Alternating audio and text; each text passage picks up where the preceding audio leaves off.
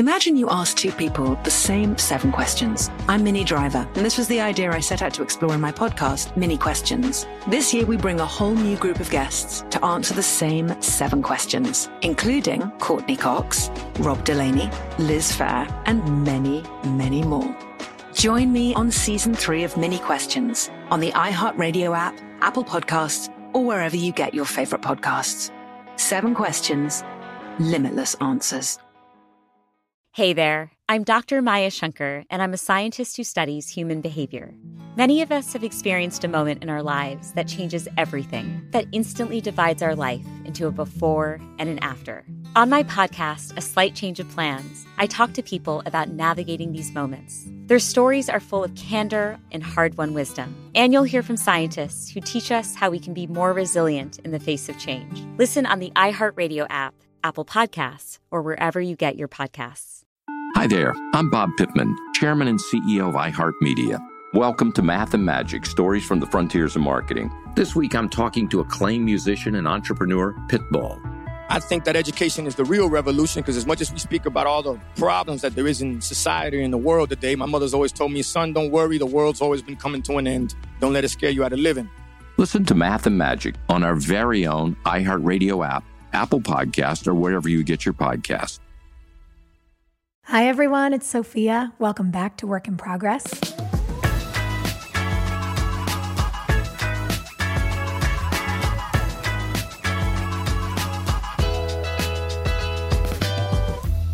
The life's work of today's impressive, inspiring, and trailblazing guest has impacted literally every single one of us on our planet. We have with us on the pod today mathematician and GPS pioneer, Dr. Gladys West. Dr. West's career spanned 42 years in the field of math and science, and her work landed her in the United States Air Force Hall of Fame in 2018, one of the highest honors bestowed by Air Force Space Command. Dr. West is the only Black woman to be inducted into the Air Force Missile and Space Pioneers Hall of Fame, and was recently inducted into the National Black College Alumni Hall of Fame. She holds a Bachelor of Science and a Master's of Science from Virginia State University, a Master's of Arts from Oklahoma University, and a PhD from Virginia Tech. The work Gladys did to analyze data from satellites was used to put together models of the Earth's shape, which led to our modern-day GPS. So if you are in your car right now, listening to this episode, and you're using GPS to get anywhere, you can thank Gladys for getting you to where you need to go. Gladys also participated in an award-winning astronomical study that proved the regularity of Pluto's motion relative to Neptune, and became project manager for the first satellite that could remotely sense oceans. You guys, I have such a brain crush on this woman. I don't even know how I'm going to handle this interview. And Gladys didn't stop there. Dr. West earned her PhD after she retired in 1998 from her 42-year career in Dahlgren, Virginia. Though the film Hidden Figures did not center directly around Gladys, she was right there, sharing that building, living through the same challenges that her fellow brilliant Black female colleagues had during this tense time of integration, all against the backdrop of scientific innovation. It is my utmost privilege to welcome Dr. Gladys West to Work in Progress.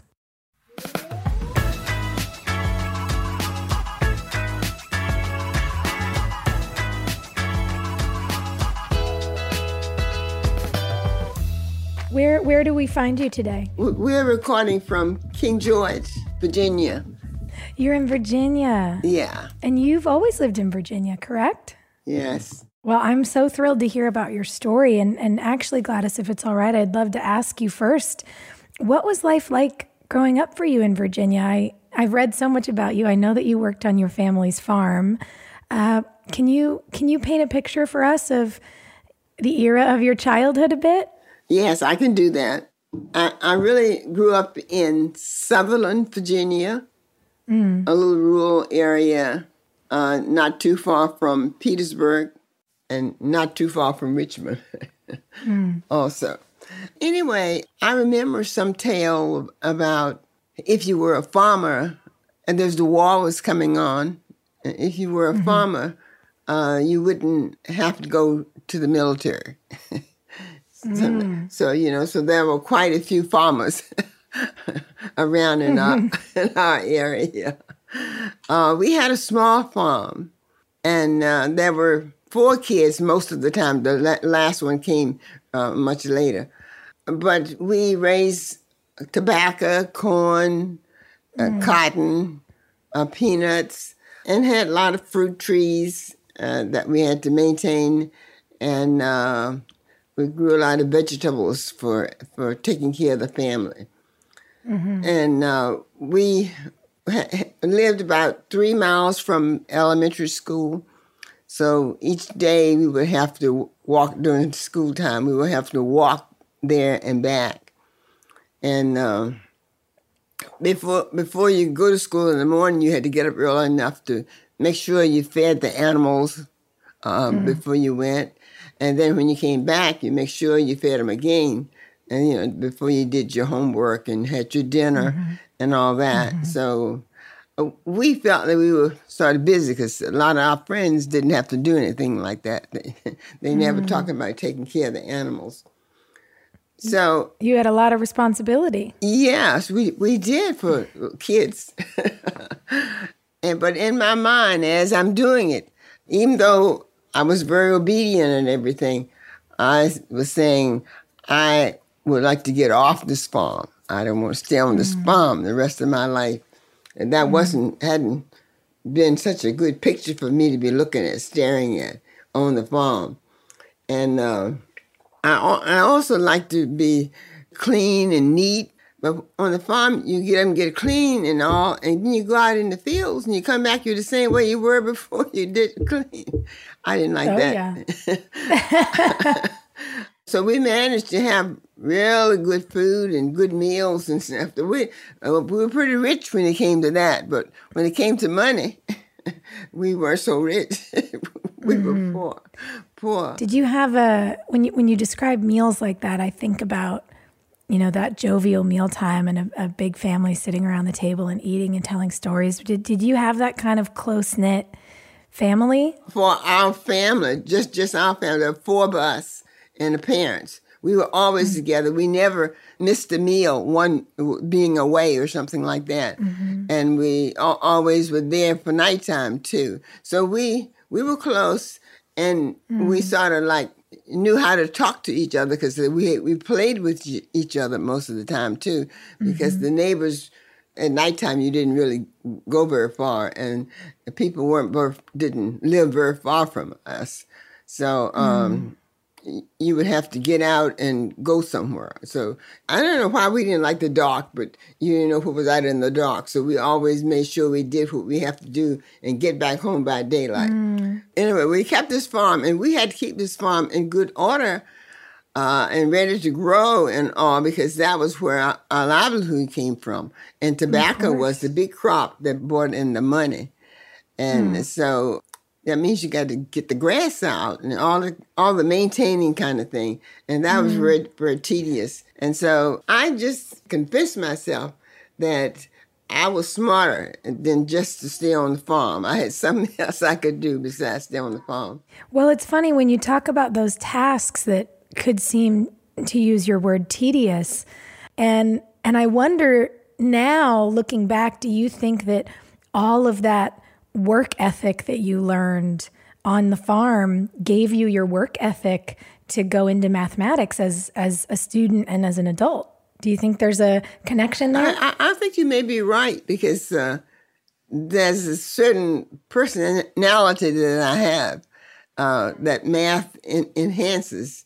And I just love everything to be orderly and precise and neat, and like to plan something and I like to lay it out and then follow through the plan. One of the things I find so inspiring about it, and even when we fast forward from learning about your childhood to this moment we all find ourselves in, when I think about the way we're trying to learn about each other and the way we're trying to do better for each other, it can be very hard for people to unlearn a story they've been raised on, especially when a story has harmed other people. And I think about the stories that have been so harmful that have enabled sexism that you and I have both experienced. I think about the stories that for hundreds of years have been so harmful that have enabled racism and oppression, which you in your intersectional experience have also experienced. Mm-hmm. And the thing that I always say to people when they ask why I get so hung up on this is math doesn't lie. Math is not emotional. Math is perfect. Mm-hmm. So when we look at data about how certain communities are being invested in and certain are not, how communities have suffered and others have not, how we have these great big budgets here in the U.S. and we could use them for things like, you know, an infrastructure plan and childcare. And the thing I always come back to is math doesn't lie. Mm-hmm. And I'm enamored with math, even though I can admit I'm much more of, you know, an English and history major. I'm much better at telling stories and asking questions than I am at doing equations. But I have this sort of romanticized love for numbers because I think that they are the truth. And so this is why I was saying I'm so geeked to be talking to you because you are a math legend. Oh, yeah. I guess you always feel safe when you're dealing with the numbers and if you get the numbers right, you know.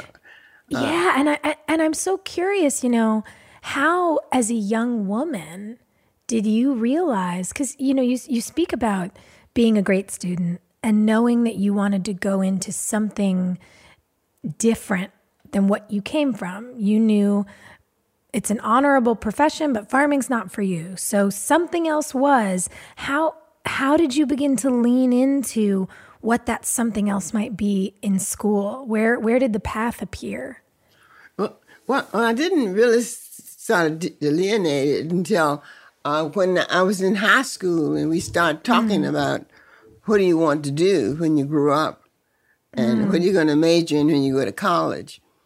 And so I went to elementary school, but I didn't have one teacher, so I guess we didn't get a whole lot of ideas out of that one teacher. But we have all these teachers now in high school. And so we would talk about where to go to school, the subjects, and how difficult they were and how easy this one was and so forth. So I did well in all of my subjects that I took in school since I started school, in elementary school.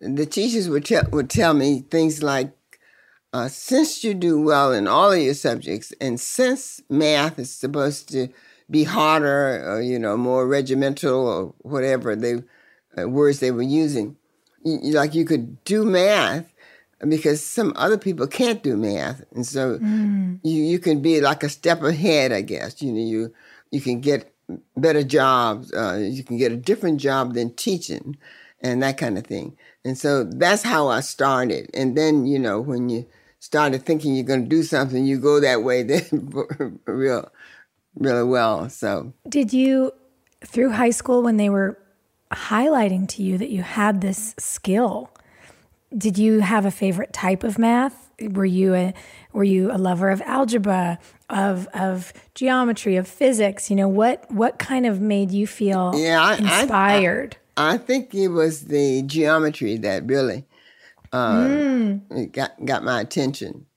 And also we had one professor who, I guess he was a teacher in high school, who really taught it really well, and that made you like it more too. Yeah. You know? So that was nice. But I guess I didn't like all those books you had to read too. I didn't like to read English. Different students were talking about what you're majoring in and how many books you had and what you had to do. So I guess I thought it was easier, but it's a way of life because I feel lonely out of the math and science area. I just don't fit in too good. You know, I feel myself saying me, you know, that's not your field. Really? So in other fields, you didn't feel like you belonged in the way you felt you belonged in math? Yeah. That's so interesting. Oh, that's so interesting to me because I had such a different experience. When you talk about not loving all the books you had to read in English class, but loving math, I'm like, God, if we'd been in school in the same time, we could have tutored each other. It would have been great. You know, I think about your experience and you have such a such a beautiful way of telling these stories. And I look at the timeline of your life, and you graduated valedictorian in 1948, which, by the way, I'm going to brag on you for a minute. At your high school, the top 2 students of each graduating class received full ride scholarships to Virginia State, and you received that scholarship. Yes. And being such an academic that you get a full ride to college is an achievement now. Mm-hmm. And I think about you doing this in 1948. Not only as a woman, but you did this as a Black woman. Yes. You did this in an era where, to your point, families like yours needed to be home by sundown. Yes. Where our world was not as kind as we would all like it to be. And we're still working on those issues. Mm-hmm. And, I don't want to bring us down. I really want to just say I'm in awe of you. And I am curious. You have so much perspective on these eras of change. But to be doing that at that time, were you conscious of that kind of, push and pull in the world around you? Were you made aware of the obstacles you faced in, junior high and high school as a Black woman and as this brilliant student, or did it just feel kind of like the way things were? Well, you did feel something about what was going on. You felt that. But I guess the parents had grown up in worse time than we had. And so they had ideas about how you get around it, or get over it, kind of things. And so you learn a lot of things like not being out in the streets at night, kind of stuff, being respectful to others and all, and not asking for trouble and all that kind of stuff, So you learn a lot of sort of getting along with others. But we had as far as girl things and boy things, we had that in our own environment, like taking care of anything that was for the horses and cows and stuff was for the men thing. Plowing, behind the plow, holding the plow up, but that was the man thing. But the girl thing was a little bit, maybe chopping the grass or something, was better. So anyway, I had a girl and a boy thing in my mind all through the times, which sometimes I think may have hurt me a lot, because maybe I would have been different if I done whatever I could do best instead of being the boy-girl thing. But I think about even, your mention of what was suggested to you. I remember talking to my grandmother about this. She said, well, girls who were good at school were all told to be teachers. Mm-hmm. That was just kind of your option. Mm-hmm. And I'm so fascinated that even in that time that you were at school, people said to you, you're so good at this that you don't have to be a teacher. You could be something else. I mean, what a moment in that particular time in history for you. Was the rest of your family so proud when you graduated and got the scholarship to college? Was there jealousy about it? How did that all play out? I don't know about how much jealousy, but I do know that the family were really proud. And I was really special, like different or something. I mean, You're still special. Yeah, I didn't feel any special to anything, but that's the way they thought. Oh, Gladys, kind of thing. But it's sort of like a burden to be the brightest or at the top or something, because they expect more and more of you, So I just try to be myself. And then what was it like to go to college? I mean, being in classes in 1950, I imagine, you were surrounded probably by a lot of dudes who didn't look like you, in school. Were they encouraging? Were they exclusionary? Were they impressed by you? Maybe a little bit of all the things? Yeah, well, I went to all-black college. This is all black. So I didn't have anything about the integration kind of stuff going on. But when you come there like that, there's the freshman group, and there are groups within the freshman group and whatever. And there'll be some people who seem like they're having a great time like during the break times, the slow times. And, you know, they're playing games or talking or dancing or doing whatever. And we seem never to be able to get out there and do it because we had too much work to do. So we stay bowed down with work, trying to get your work done for the next class. Mm-hmm. And so it was a little bit of jealousy or envious in watching other people. I felt that they were having more freedom, that they were enjoying themselves, that I was more tied down to my way of doing things than they were. But even then, I still look back and say that I didn't play enough when I was growing up because I guess I was trying to be grown up and I was trying to solve the world's problems that were really beyond me. I guess I carried too big a burden. Yeah. It's a lot to put on a young woman's shoulders. Mm-hmm. Do you encourage your family, the people who've come after you in your family to play a little bit more while they're on their paths? Well, I say it at home a lot, but I do feel that they should work hard, like get your homework out, but then play, I do feel that. But you got to be sort of disciplined, to sort of do it right.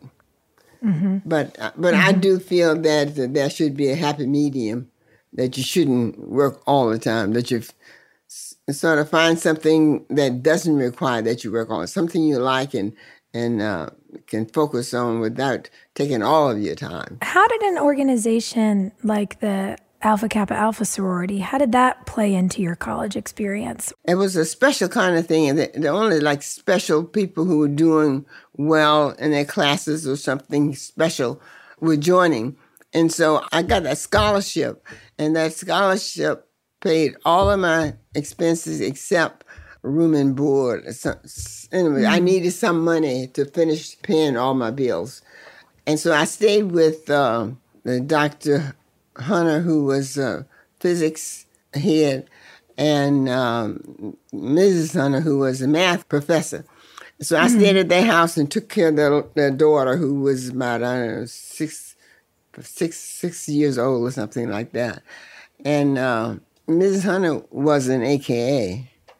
And I just picked up a lot from hearing them going to meetings and going to conferences and how excited they were, and they had big ideas and things that they were working on. So I got that kind of idea about AKA.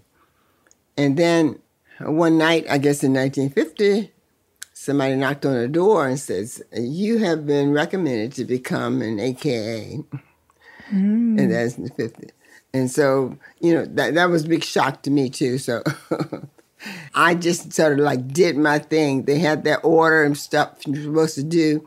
I sort of did that and got through fine. So I'm still in there. That is so cool.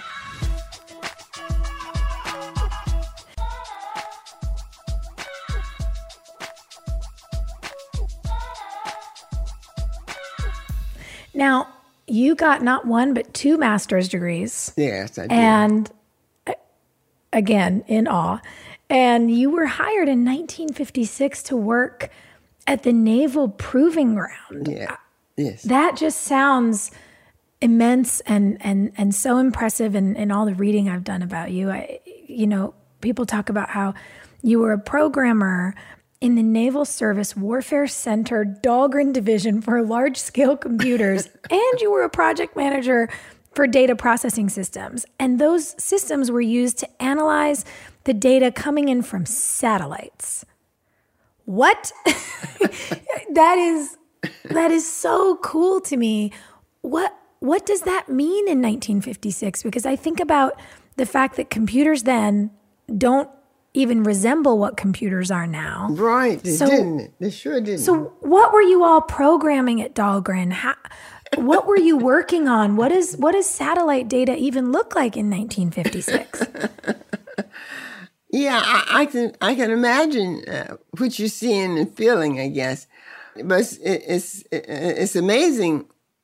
There's a group of people over there who's pretty much up to snuff with everything up to that point. And this was a big change that was going to happen. And we had never worked in an integrated environment. I had only been teaching before. And so we had to, I think they were purposely getting us in to integrate Dahlgren. So that was, a whole lot of things were happening. But they had also found out a lot about computers and about data and satellites and that kind of stuff. They found out a lot about that, and so they were up to snuff with that. And then here they had these big computers, and they could process this data.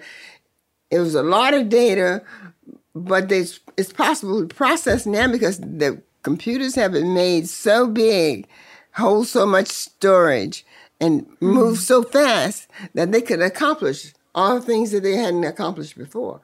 And so it was a great time. It was a great time during that time, Do you remember what it was like on your first day arriving there? Because you mentioned it was a moment of the beginning of integration. I know that when you started working there, you were one of only 4 Black employees. Yes. And to your point, you were arriving at a place that had the most cutting edge technology. Yes. Was it wild to walk in the door on your first day? Do you remember what that felt like? It was calm. Really? Yeah, it was calm. And people were nice. And you're going around seeing this big computer that occupied, a couple of rooms or two and all. And you're thinking, how am I going to fit in here? But they were talking to you. So I don't know. I always believed that I could do it, I guess. I felt that it was a challenge for me. I felt that I have to work hard. I have to get to know the people and myself, do the best I can and be an asset to the group. Do my best so that I'm not causing problems for other people as far as doing your work correctly and that kind of thing. And learning as much as I can. Everything was new. You had to learn a lot about how to program and code. And I guess when we really started at the beginning, we're talking binary numbers. And, in binary, it just boggles your mind, how many ones and zeros. Yeah, ones and zeros and that kind of thing. So I guess the people were nice, too. And, you always have these brilliant scientists and all that around. And we had quite a few of those, too, who helped setting up stuff and breaking it down so that people who are not as advanced as they are can follow through too. So we had a lot of that. So before coming to Dahlgren, though, we hadn't seen a computer. Well, I hadn't seen a big computer like that. I don't even know what one looked like. What we saw was calculators. Calculators sit on your desk. And they had this big thing that sat in this room, and they would call you on the phone when they got ready to run your card. They went in punch cards. Your program would be in punch card, and they call you and say, "Oh, your program's going to run now." Right. You come down and you sit there and you watch it clink, and it print out something, and then you come back and study, what did I do wrong when I coded or programmed that, and so forth and so on. So that was your thing, is to wait for it to come back and see what you've done, hoping that you it didn't mess up too much and whatever. But that is the way I guess my mind worked too, and as you do it and you solve it and you go back, Yeah. So that the programming that you were working on, the code you were writing, for the folks listening at home who don't know, that all of that satellite data, you all were putting models together of the shape of the Earth. Yes.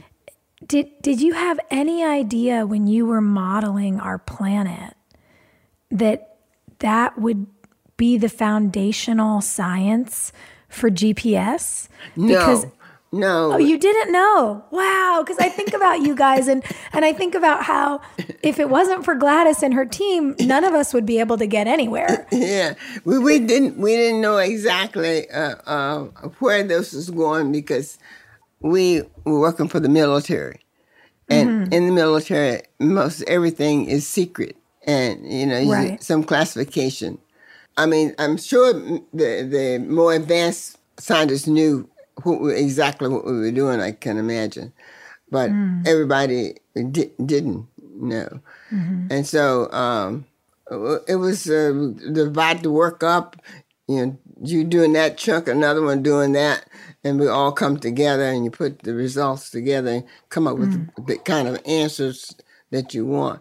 So we didn't know that this was going to be GPS. And plus, they gave the work to the civilians afterwards, too. And we never worked with civilians at the time when we were working on GPS. Interesting. Wait, so when you talk about that, obviously you're working for the Navy and you're at Dahlgren, and it's only striking me now that you say, oh, well, we had to share some data with civilians. Did that mean you also had a military clearance of some sort to work there? Yes, we had a military clearance. You're so cool, Gladys. And you had to wear that badge all the time. And there's certain rooms you couldn't go in. Right. Because you didn't have the right classification. I never got hired in a top secret. Yeah, some rooms they never want to let anybody in. Mm-hmm. I'm so curious, when you talk about modeling the planet, and again, I think about this, in the mid-50s, modeling the Earth. This was really incredible science to prove the way the planet sits in space. And I think about the 70s when Voyager was launched to go and photograph the outer planets. The things we were learning about our place, in the galaxy and in the solar system. What was the experience like to begin modeling Earth to confirm what this big planet that we all live on really looks like? Was there ever a time where that just felt so profound or so inspiring? Or for you, was it really so in the numbers that it felt like just doing everyday data? I guess it felt more like doing everyday data. We weren't thinking about the magnitude of the description of what we really were doing. You get this data that defines everything that you're working on, and you just sort of clump through it, and you have maps you print out and stuff, see how it looks and whatever, and not ever realizing, oh man, I must be really great if I'm working on this. And never that, it's like, now make sure we're going to get it right so we won't have any problem down the road, kind of thing like that. Of course. For me it was.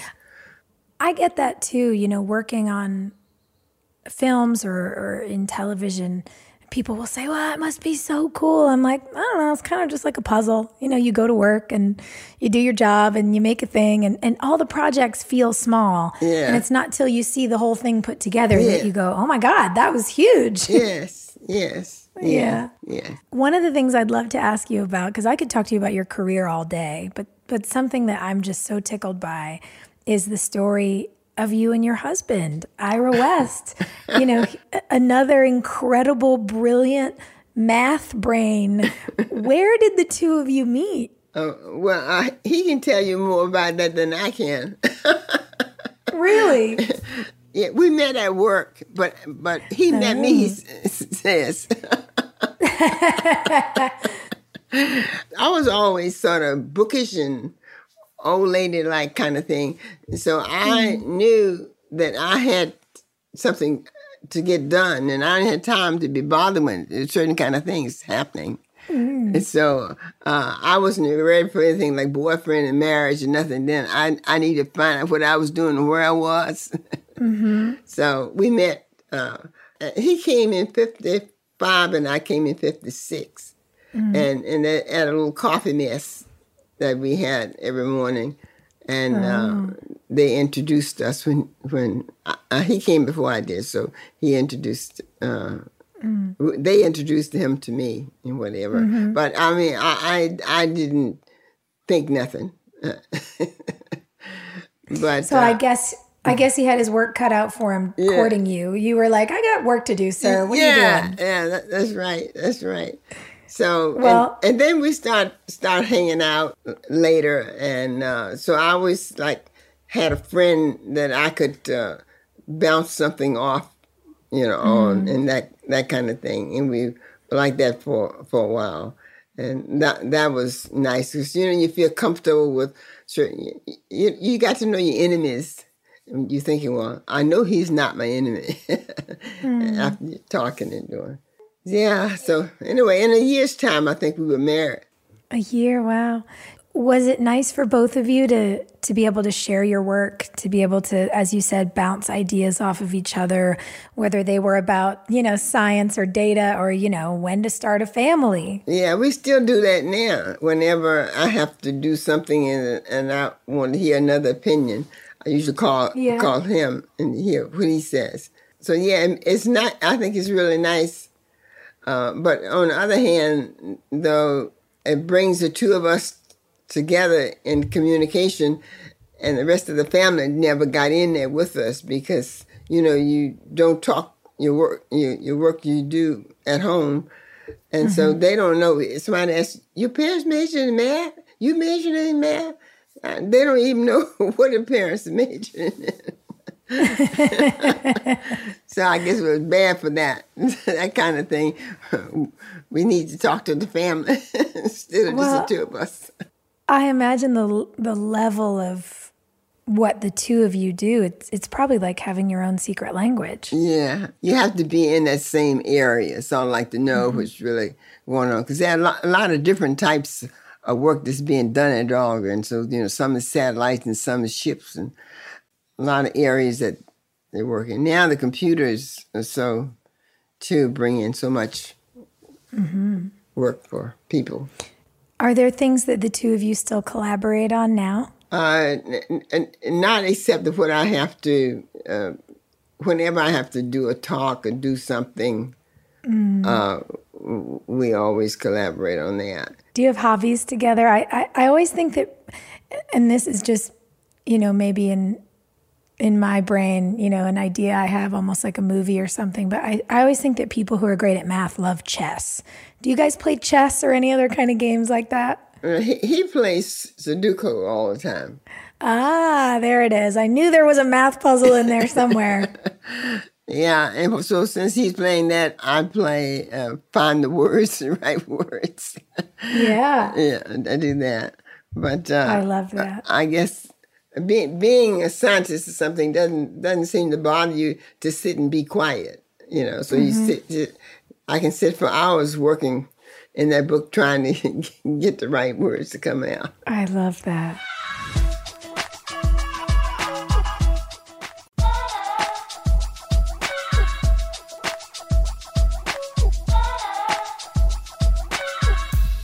You mentioned the talks that you give, and I think it's so nice that the two of you can, bounce those ideas off of each other. I imagine there's so many people who want to hear your story, who want to hear advice from a woman who really, paved a path through history and through these major moments in, science, American history. What is the kind of advice that you give to those people who look up to you, to the girls and the boys who hope to someday be like you and work in STEM? We started together, two of us, sort of like talking to young people because we were interested in young people. So there was one school that we worked at more than the other, and we would always go there once a year and tell our story, and the teacher would tell us how excited the students were about it. And so I don't know, we've been there for many years. And now as time has gone by, we prepare for a lot of other things and other places that want to hear the story. So we have added many more schools to our list. We also start going to STEM events. Just finding that is such a bright place to think that you're helping to prepare somebody else to be the best that they can be. So, and it's so wonderful to see a little boy or girl whose eyes are bright, and you can smile at them and say, good luck, do your thing. And I always think that you should be passionate about something, find what it is that you really like and you really want, and sort of like follow that through. But you may need to get some mentor, somebody to sort of help guide you, answer some questions that you have. I also believe in setting goals. Set your goal, and then when you finish that one, set another one, and just keep. And I think that's exactly what I did. I think I just kept setting goals from year after year after year until finally I finished what I thought I wanted to succeed in. And I guess just sort of stay committed. And do your thing, not be haphazard. Don't let anybody else persuade you to do something that you're not sure that's what it is that you want to do. When you think about some of those goals you set and following your passion, what are some of the things you feel most proud of to date? Well, I tell you the truth, Steve. When I started, I guess that my dream was to get an education and like be able to take care of myself and be the best I can. And I think I've done that. I think I've worked hard as I could all along the way. Yes, ma'am. Used all my time wisely. I was sort of thinking about playing some, but used all my time all the time, doing the next thing, making myself better. For example, when I went to Dahlgren, one thing that I could not do at all was to stand up and speak, and you can't do work and not be able to tell people what you did. So therefore, you got to be prepared to speak. So they had a Toastmasters class, a Toastmaster course, I guess, a group at Dahlgren. So I decided that I was going to join that Toastmasters group, whether I could talk or not. So I did. And not that I became a good speaker or anything afterwards, but I was able to present my work after I finished. And I said, just keep your dream in your mind. Follow your dream, what you want to do. Follow that. I love it. Thank you. That notion of following a dream feels important. I think it's the kind of thing you have to remind yourself of every day. That to your point, you should set a goal and you should look to that thing that you want and go after it. And I actually think it's so apropos because the title of your book is It Began with a Dream. Can you tell us about the book? Maybe I can tell you a little bit about that. I decided to write that book much later. After I had sort of done what I thought I wanted to do, I was saying, I want somebody else to know about this. And I'm sure I didn't talk to the family enough. I don't think they knew anything about what I was doing much.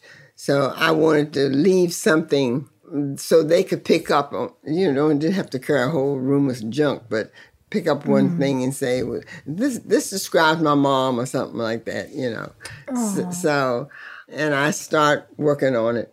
But I wasn't getting very far. I had a table of contents, I don't know how long. And then I write, and I didn't like the way that sounds, so I rewrite that. So we met Marvin, and he decided he would love to help me write the book. And so he joined me. So he is the writer, and I'm the storyteller. I told him everything. Wow.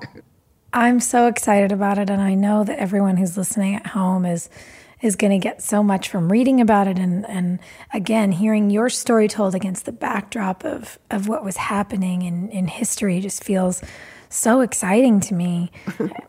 And when I think about, as we talked about earlier, these incredible landmark eras that you have been a part of and lived through, I'm so curious, what is your perspective on, this last year in particular? I mean, to see the entire globe take to the streets in protest and in support for progress, and to talk about equity, to see people in countries all over the earth, which you modeled, chanting Black Lives Matter and demanding social change and saying this has to be the generation that does something about this. People quoting Dr. King, whose speeches you witnessed in real time.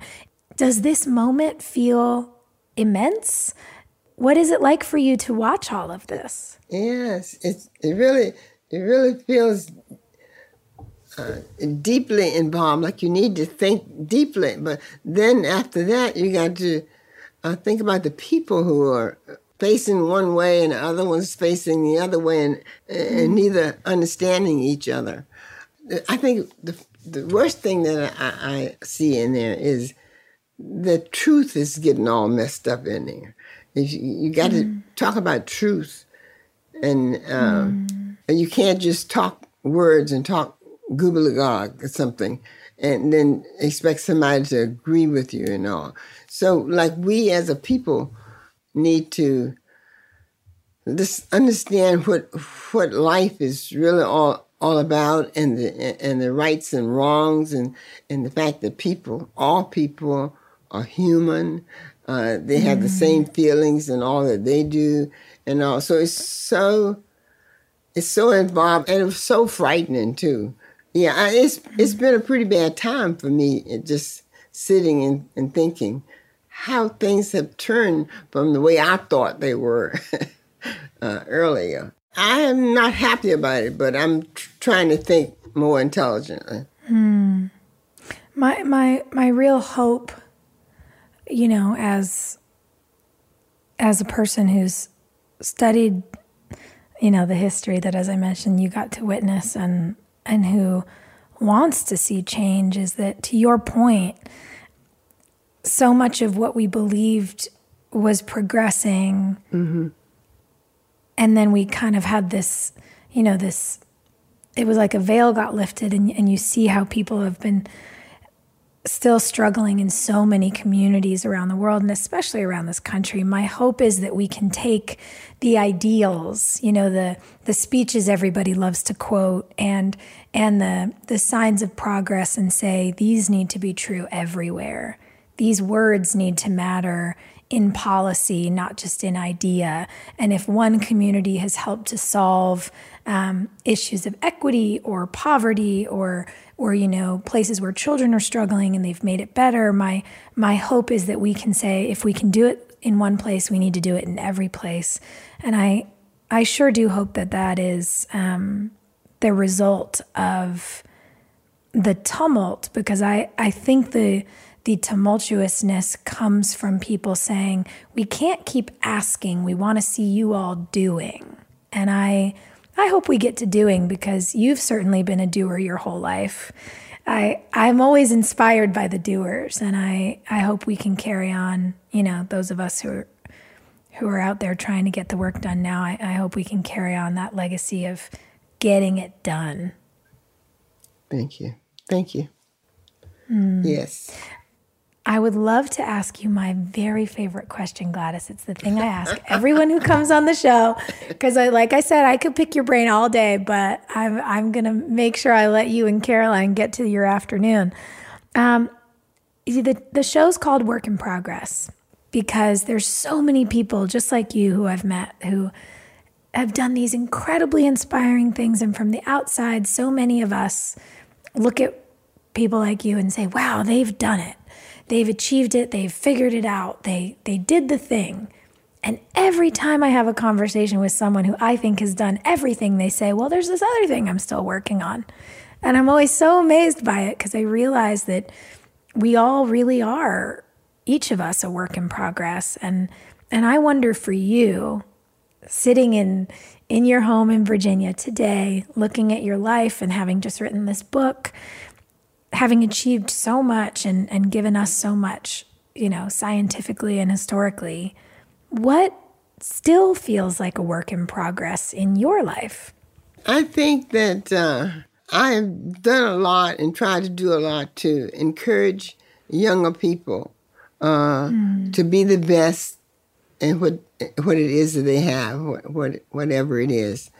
And I see like more and more of a need for that kind of thinking, to bring people up to a level where they can reason and rationalize thinking and ideas and things that need to be considered when we're making decisions. And sometimes I always remember I walk by seeing a little boy or girl, and I just like to smile, saying, I have you in my mind, or I have you in my heart, and I have you something there's a special place that I have for little girls and boys.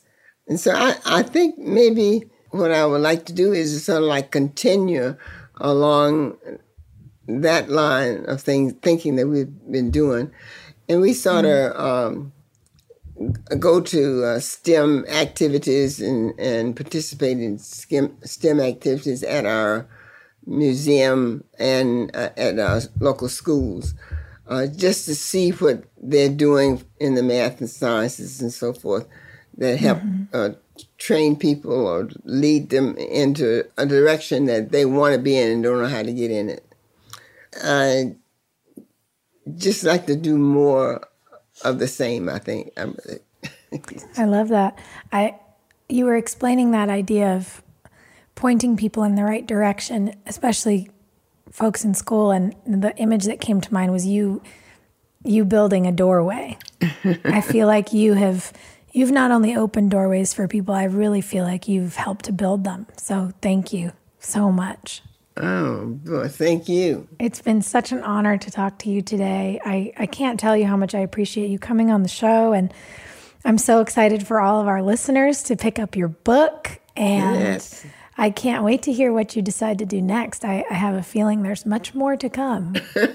Thank you. I appreciate you having me on today.